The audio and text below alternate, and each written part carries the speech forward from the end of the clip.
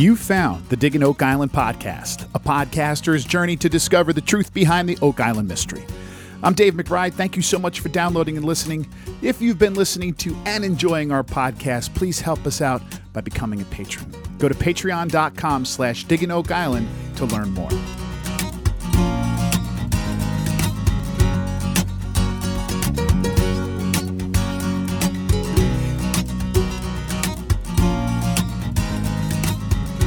All right, today's show is the second and final part of our interview with researcher and Curse of Oak Island part-time cast member Corjan Mol. Last week, we talked about a lot of stuff. This week, we're focusing only on the Italy trip.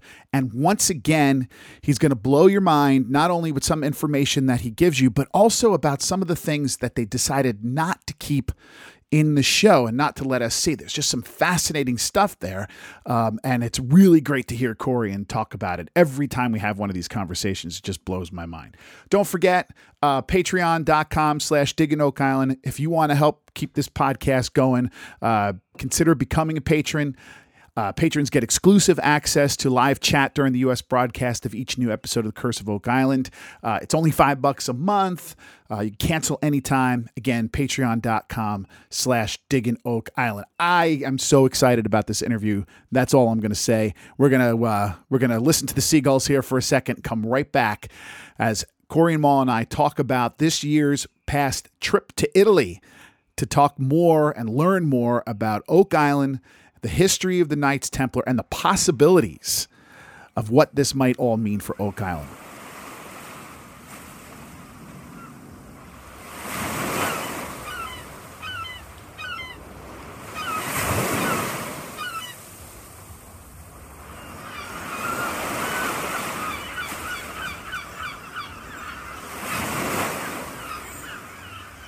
Let's go to Italy. Sure. And we meet Emiliano Sacchetti is his name. Yes. And there was another one, Alberto Raccantini, I think was the name. I'm trying to remember if I'm saying that right. So tell us how this whole trip came to be. Like how this, give us the background just to the trip, because this was a fascinating little trip. Yeah, it was very, very, very cool. I was on holiday in Italy that year, and looking at some stuff, and then one thing follows another, and we started to look at some sites, and the same that we did in Portugal. Would it be possible to make a connection to Oak Island or early North America? Because if something was buried on Oak Island of great, let's say, spiritual value, right, it would have had to travel. And so where did it come from? If it came from the Middle East, it would have traveled possibly, through Italy, France, and then, either through Portugal or Scotland to North America. Right. Could we see these early trajectories, and how would they be tagged or marked, if at all? And another thing, that was still puzzling us was this 4-dot cross. It's an inconspicuous thing, but that too is a symbol that you don't see every day. And of course, with with this big explosion in Nova Scotia, we've lost all the context of what the original stone was. It might have been something completely having nothing to do, with any treasure or anything. Right. Might have been a road sign for all we know. We have no idea. But if you look for the symbol of a cross with 4 dots, it's not so easy to find. It's not something you see every day. And one group that did use this symbol was the Knights Templar, and they used it to mark very, very special places. They used this to mark relics. So when we got the hang of that, and learned that, for example, in Viterbo, there's some sites that have this symbol. So, let's go have a look. And then, at the same time, we had been looking at this ground plan of the Knights Templar caves in Osimo, and noticed that this, one of these tunnels, crazy as it may sound, had the same shape as the lead cross that was found on Oak Island. We thought, let's go have a look at this. Let's see it for ourselves. I mean, it's easy to dismiss, but we want to know. And then, of course, also a Roman coin had been found on the island, or half a Roman coin, which the team wanted to have checked out. We came up with this numismatist, absolute expert in Rome, who had a look at it and who you saw on the show. And then, before you know it, you have 3-4 locations, and you can call it a trip. Going back to the caves. There's a couple of interesting things in there, and a couple of questions I have for you, and these are genuine questions. I don't know the answers to them. There's one, sure. The way the narration is written, sometimes it leaves questions open for me, and my ears peak up when he says things like, "This is a cave built by the Romans, believed to have been reconstructed by the Knights Templar." Now, the use of the word "believed to" puts a shadow of doubt in my mind, and I wonder, do we not know for sure if Templars were involved in these caves? Or do we know and that was just phrase strange? We weren't there when they were there. That's a good answer. Yeah, I mean, what do we know? We know that the area, and it's called the Marsh, the area around Ancona in Italy, was definitely a Templar heartland. So there was a massive Templar presence over there.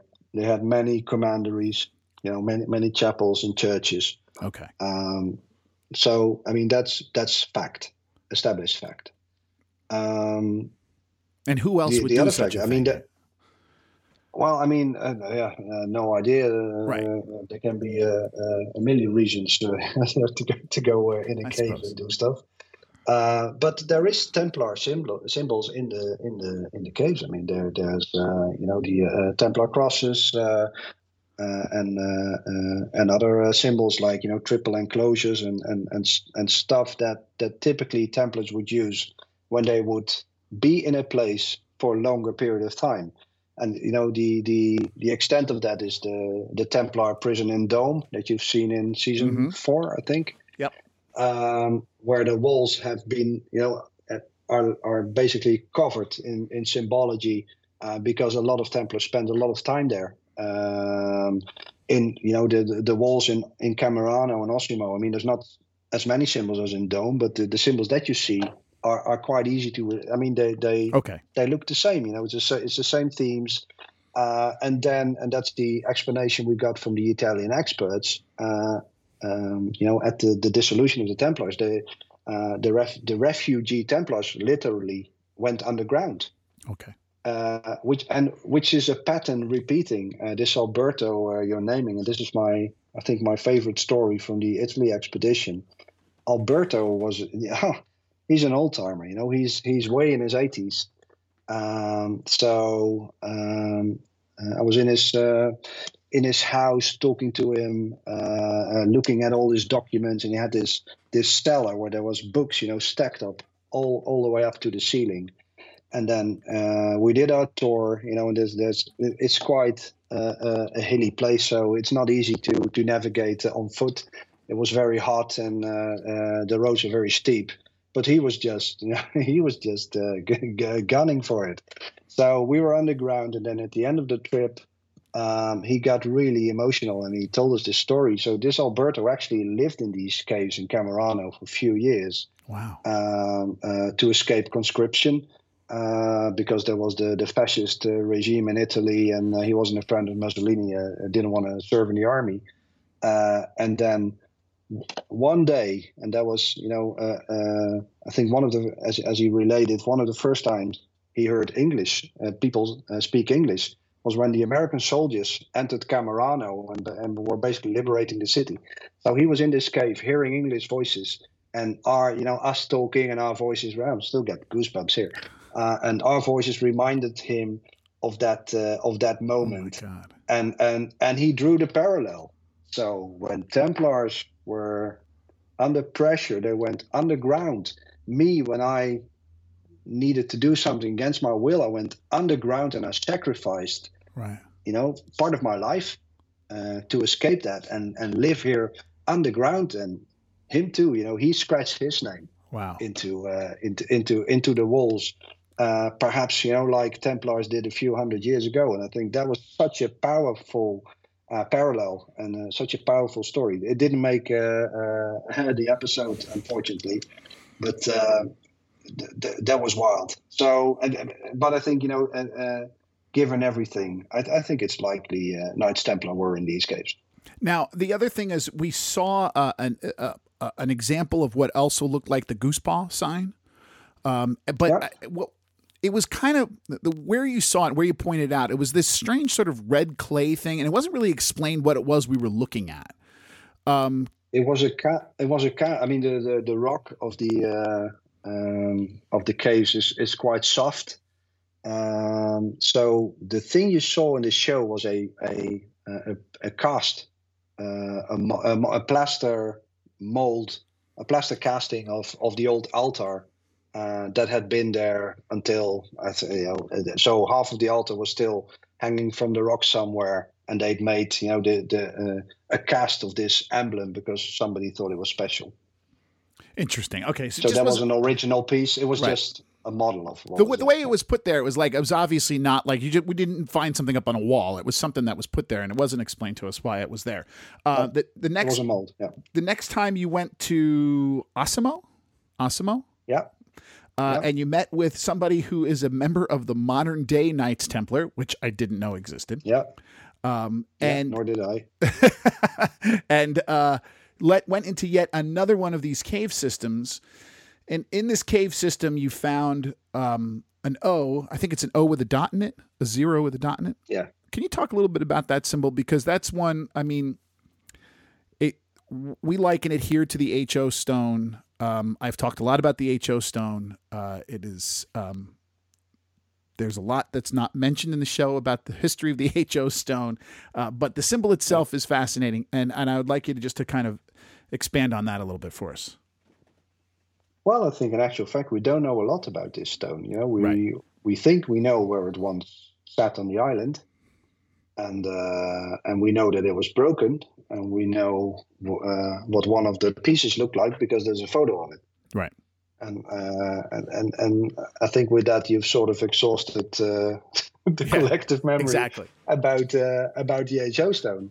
The caves in Osimo have this symbol. I think the official name is the circumpoint. Is a circle with a dot at the center, which we also see on the HO stone. And it also had this crescent moon close to it, like we saw in Fonte Arcada in Portugal. Whether or not that is a link, it's the same symbol, without a shadow of a doubt. But it's something that you see more often, and it can mean a number of things. It can mean just the sun. It can mean gold.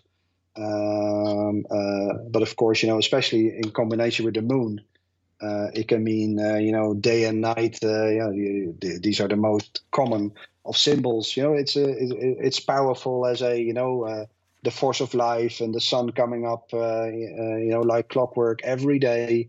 But not so sure that it hides a mystery. It's in the combination of these things.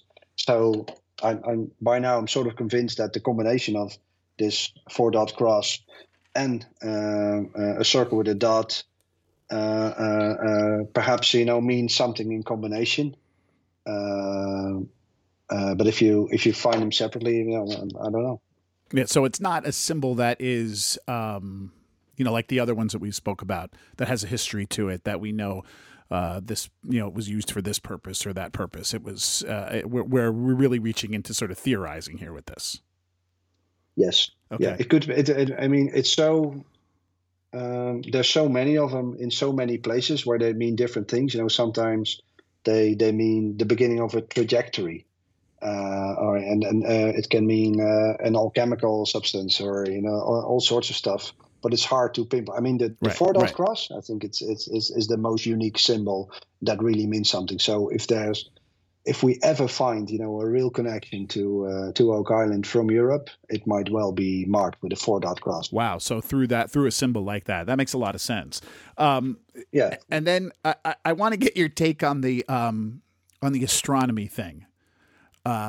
Let's see if I wrote his name down. Professor Adriano Gaspani. Yeah.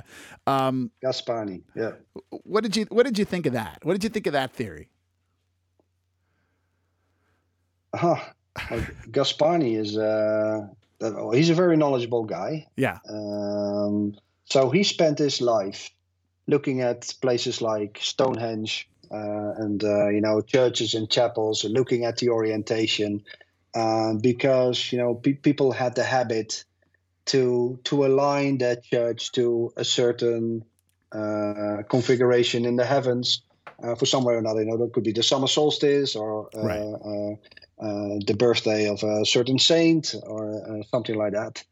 And he wrote a lot of papers about it, and he's taken very seriously in his field of expertise. So yeah, what can I say?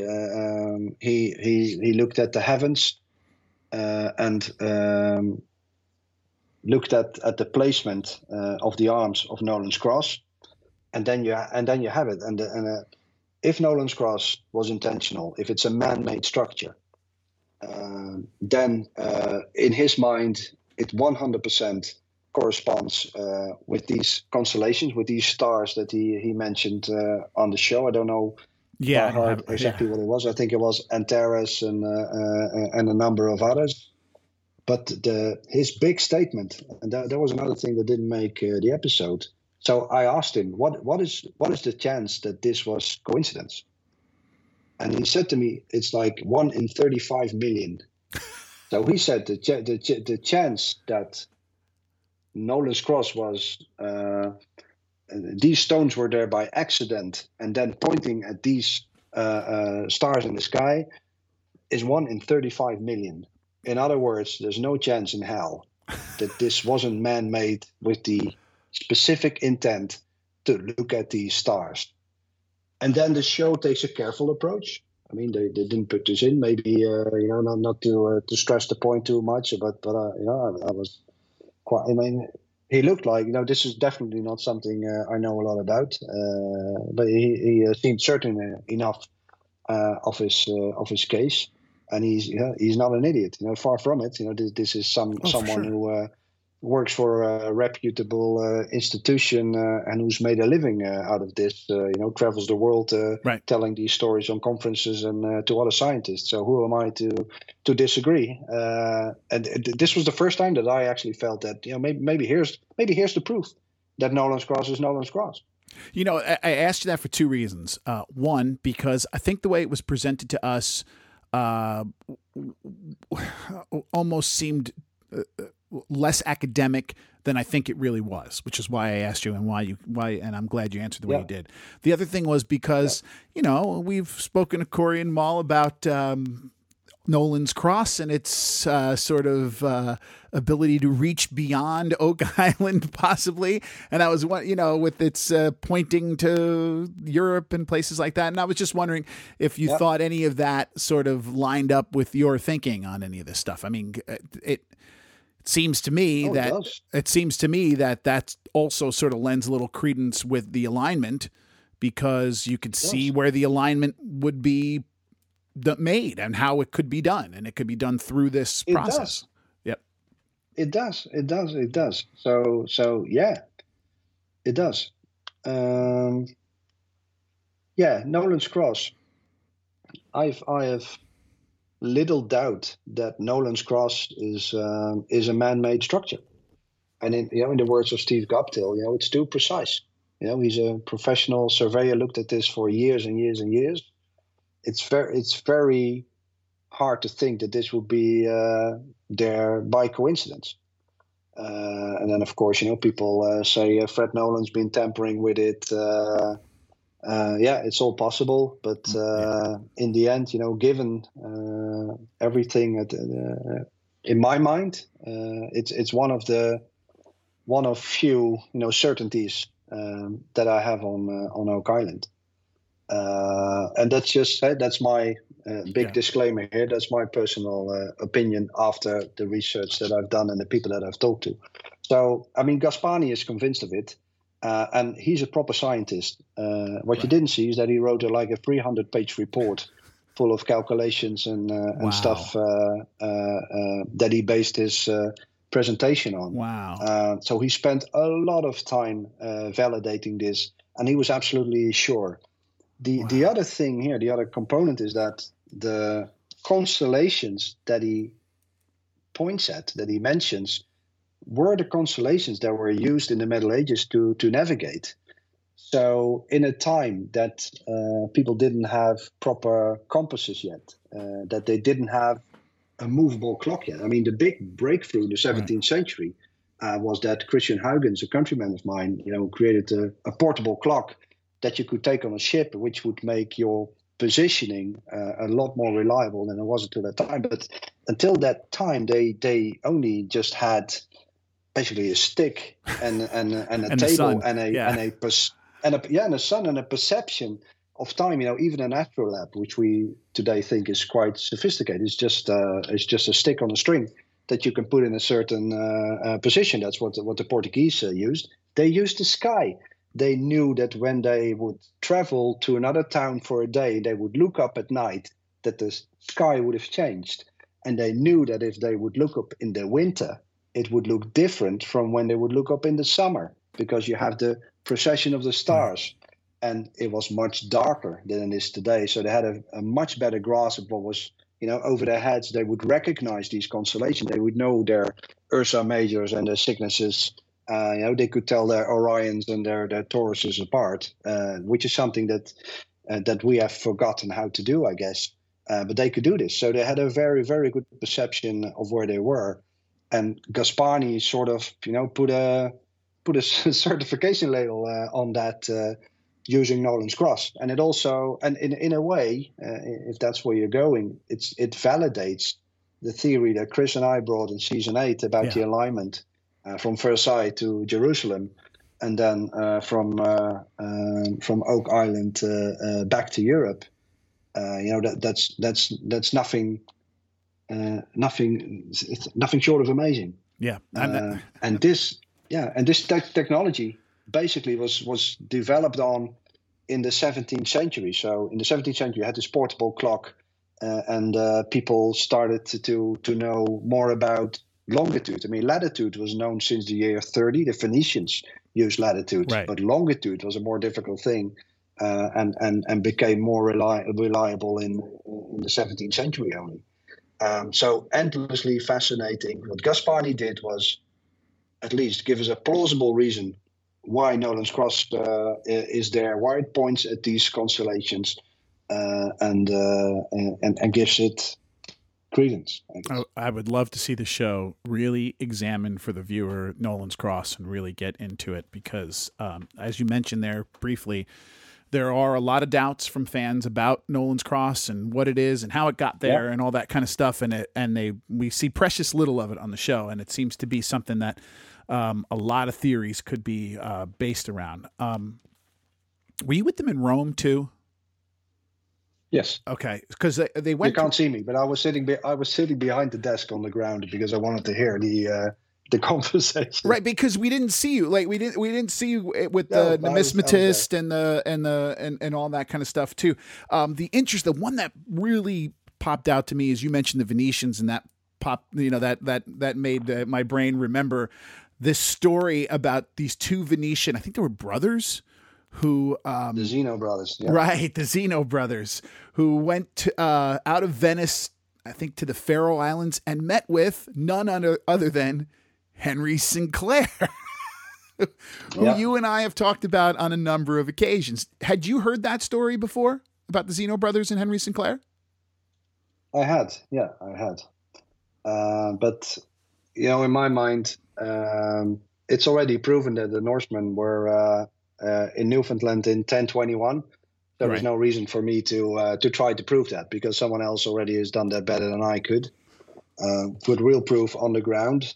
I did know the Zeno narrative, and I had read Andrea di Robiland's book. It was fantastic to meet him in real life in the American University in Rome. That was the Robiland. And he did and he did an interesting thing.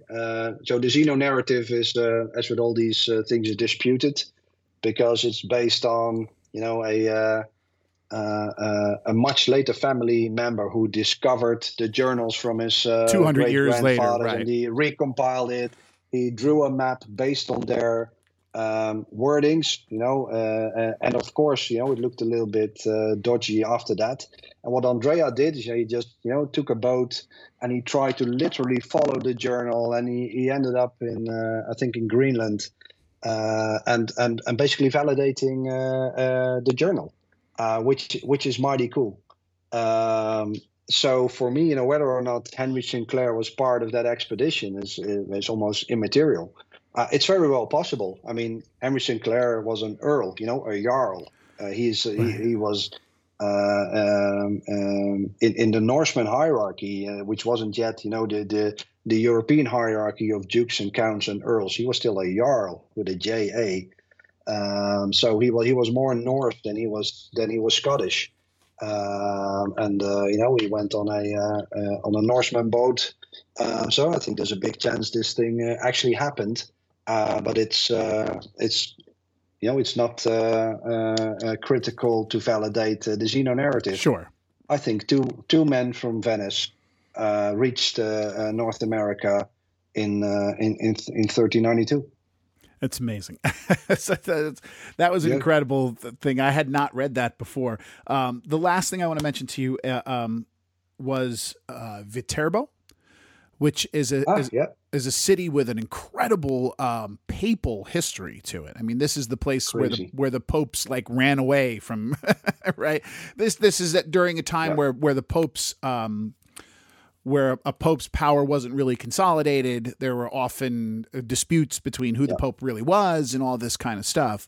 And so in this town outside of Rome, you have this amazing papal history and this incredible, of a time where you could really see,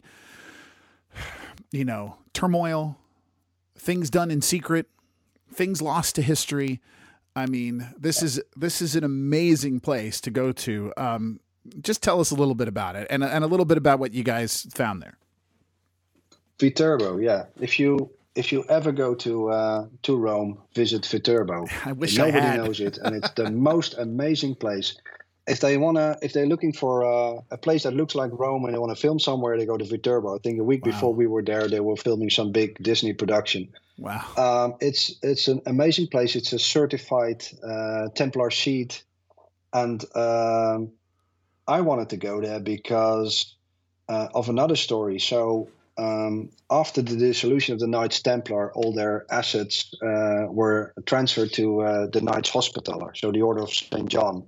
Right. And Viterbo was one place where Philip de Villiers, who was the Grandmaster of the Hospitallers in 15-something, looked for refuge and for a new place, to found his order, because he had just been kicked out of I think it was Rhodes or Cyprus, where he withstood a force of 100,000 Turks with 5,000 or 6,000 Hospitallers. So he was an absolute hero. And after that, basically the Hospitallers were without territory. So one of the places where he came to beg for new ground and for territory was in Viterbo. And he actually brought relics. So he was an example of a successor to the Knights Templar that traveled around carrying relics. There's a beautiful, beautiful Madonna icon in Viterbo that incidentally has the 4-dot cross, which was brought there by Philip de Villiers, the Grand Master of the Hospitallers, who had inherited everything that once was owned by the Knights Templar. And we saw the 4-dot cross on various places in town. and one section that they didn't air, but which I think was really powerful. You see on the show that we are interviewing across this fountain. On this fountain, there's a 4-dot cross. Then we go to this chapel, and then you see Peter Fernetti finding an altar with a big 4-dot cross. Right. And then at the end it was almost like a trajectory through town. And then, it at the end, literally at the end of the town, you have the old papal palace. And there was a marble plaque against the wall that had a 4-dot cross, and which pointed to a relic that had been found during renovations under the church. And what they found was actually what they think was the jaw of John the Baptist. So John the Baptist, the patron saint of the Knights Templar. So the Knights Templar had hidden the jawbone of John the Baptist under the church in Viterbo, marked by a 4-dot cross, which was incredibly cool, and never understood why they didn't put that in the episode. How did they get the 1,000-year-old bone of John the Baptist's jaw? Or is this one of these things where they just thought that's what it was? I mean, you can, it's like wood from the true cross. You can probably build a forest of crosses if you add up all the wood from the true cross. I mean, yeah. An old church in the world. But they believed that that's what it was, yeah. That it was that, and they did amazing thing. Another thing which you didn't see, and we didn't even take the team there. But I went to Loreto in the beginning of the trip before the guys arrived from America, where you have the Holy House. So the Knights Templar actually transported what they thought was the house of the Virgin Mary from the Holy Land, all the way to Italy, where it's I think to Croatia, and then to Italy, where today it sits in this fantastic shrine in a basilica in Loreto, and that's what they could do. So even in the 13th, 14th century, if they wanted to, they would just ship a house somewhere because they thought it was worth something, right? It was valuable for them. Well, for sure it was, yeah. Which is crazy, and I think modern science by now has indeed confirmed that this is a first century house from Palestine. And whether or not Mary ever lived in there, no idea. But they took a number of walls, just full walls, put it on a cart or a ship. And they went through all the trouble. This is before there were highways or cranes or anything like that. Yes, it's just crazy. It is crazy. It's just crazy. So these guys, they would stop at nothing to spread their belief. Now, I got one last question I want to ask you, but before I do that, I want to make sure that I'm not missing anything. Anything in this Italy trip that we haven't talked about that maybe we should have, or you think we covered it all here? No, I think we covered it pretty much. It was amazing. It was amazing. Yeah. The one thing that in my time researching all this and reading Oak Island and watching the show too and all this kind of thing, I think all of us and all the people who listen to my show and the people who I interact with, the listeners I interact with, we all have the same kind of frustration. And that frustration is after all this time, after all these theories, all this reading, we seem to be no closer to even narrowing a time frame down to what might have happened. And it just struck me as you and I were talking that we covered basically everything from 1021 to the 1740s. And that your research and that your the stuff that you've been looking at and reading through covers centuries. Do you feel like you've gotten any closer to coming up with a time frame, or do you think at this point we're still not anywhere near that? Oh, well, no, I've definitely come closer to what I think is the timeline. And I think if you look at all these theories that indeed span, 1,000 years? Yeah. That much of all of these is probably true. And that Oak Island holds a central position in much of that. So some way or another, Oak Island was a hub in some happenings that connect early Europe to the birth of North America, in the broader sense. And because I've built a timeline, I've built it, from the very beginning to today. Didn't do that on my own, I did that together with Chris Morford. And this is the reason we wrote the book that's coming out in February, because it's such a big story, and we found out a number of so amazing things that we wanted to record, in all its delightful detail, without having the restriction of having to have a story arch in a 30-minute television show. But I definitely think we've come closer to what happened on Oak Island. Something happened very early, and then because of that, other stuff happened 100 years later, and 100 years later, and 100 years later. And people kept coming back to this place because momentous things had happened there. And I think we see the outline of that, particularly in the datings. So if you look at the dating of the Stone Road, the dating of the wells that they found, the datings in the swamp, that all seem to converge around, what is it, like the 1200 mark. Mm-hmm. So in my mind, you have this 1200 group of datings, then you have like 15th, 16th century kind of dating, and then you move into the 1750s and upwards. Right. In my mind, corresponds with something was perhaps deposited in the Middle Ages, was handled during the Age of Discovery, and then heavily contested in the 17th, 18th century. And broad as that is, that covers all the finds and all the datings. And if you go a layer deeper, then to my surprise, you do find the events, and you do find the people and the motives that connect the whole thing together. And when you do something like this and you focus on an island, that some of it must be conjecture or speculation. Right. Theory, if you will, but I think if you cross all of that out, then you will be left with the 25 or 30% of the story, and that is the truth, which is what happened on Oak Island, and I think we've come a lot closer to that than 10 years ago.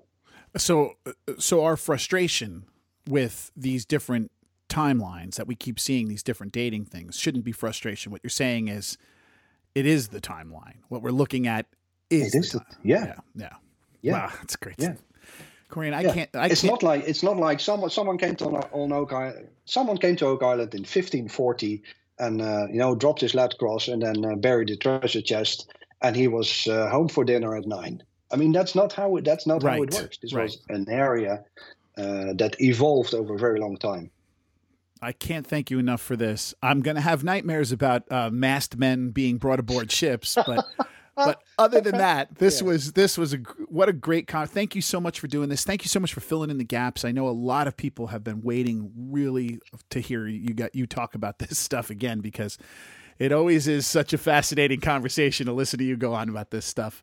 And you tease there a book that we're going to talk more about later on in the off season here. So, folks, stay tuned for that. I think we're going to have some reading to do and some tests to take, guys.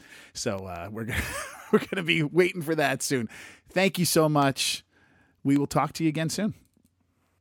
Okay. Thanks a lot, Dave. My absolute pleasure. What a fun conversation. Thank you.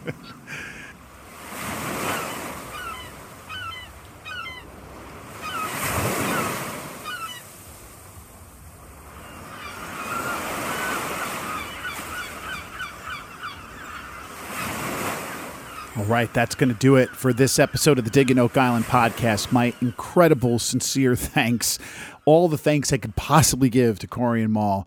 I honestly think, and maybe I'm just patting myself on the back, I don't think the podcast has ever been better than that. Like what Corjan brought to us here, the information, the possibilities, the stuff to think about. I don't remember ever having a conversation or a podcast that good. I went back and listened to this myself a couple of times just to sort of write things down as he's talking about some of the stuff he's mentioned. I mean, it blew me away. What an incredible job. And I'll tell you something that really sticks out in my mind after this. There's a lot of stuff, a lot of things he talked about that we can go on and about. And please, if you have any comments about it, drop us a line, diggingoakisland@gmail.com. And we'll talk about your emails once, in a future podcast. But, we always say if they don't show it on TV, then maybe, most likely it was meaningless or it didn't help further the narrative that the show is pushing or the treasure narrative. Well, Corjan Mol obviously made us realize that that's not the only reason. Sometimes they just cut things because it's a poor editing choice. No other reason than that, right? I mean, there was some stuff in both of these interviews that he says were not aired that would have helped us to not only better understand what was going on here, but probably would have made the information we did get to see that much more compelling. It's a strange decision in some of these things. I'm not a television editor. I'm sure they have their reasons, but sometimes we got to assume that there's a lot more to the story. I tell you guys that all the time, especially when it comes to guests on the show. There's a lot more to what is going on there than we're ever hearing. Anyway, again, my thanks to Corjan Mol. He's a great friend and just a brilliant guy. Can't wait for his book to come out. And we're going to have Corjan on again this offseason to talk about that book along with Chris Morford. So stay tuned for that. That'll be later on in the maybe late summer, early fall. Anyway, that's all. Don't forget the show. If it's worth $5 a month to you, then become a patron, patreon.com/diggingoakisland. $5 a month, cancel any time. If you want to make a one-time donation to the podcast, you could do so at Dave McBride Music. Also, consider giving us a 5-star rating on Apple Podcasts, anywhere you get shows. Thanks to everyone who's done that.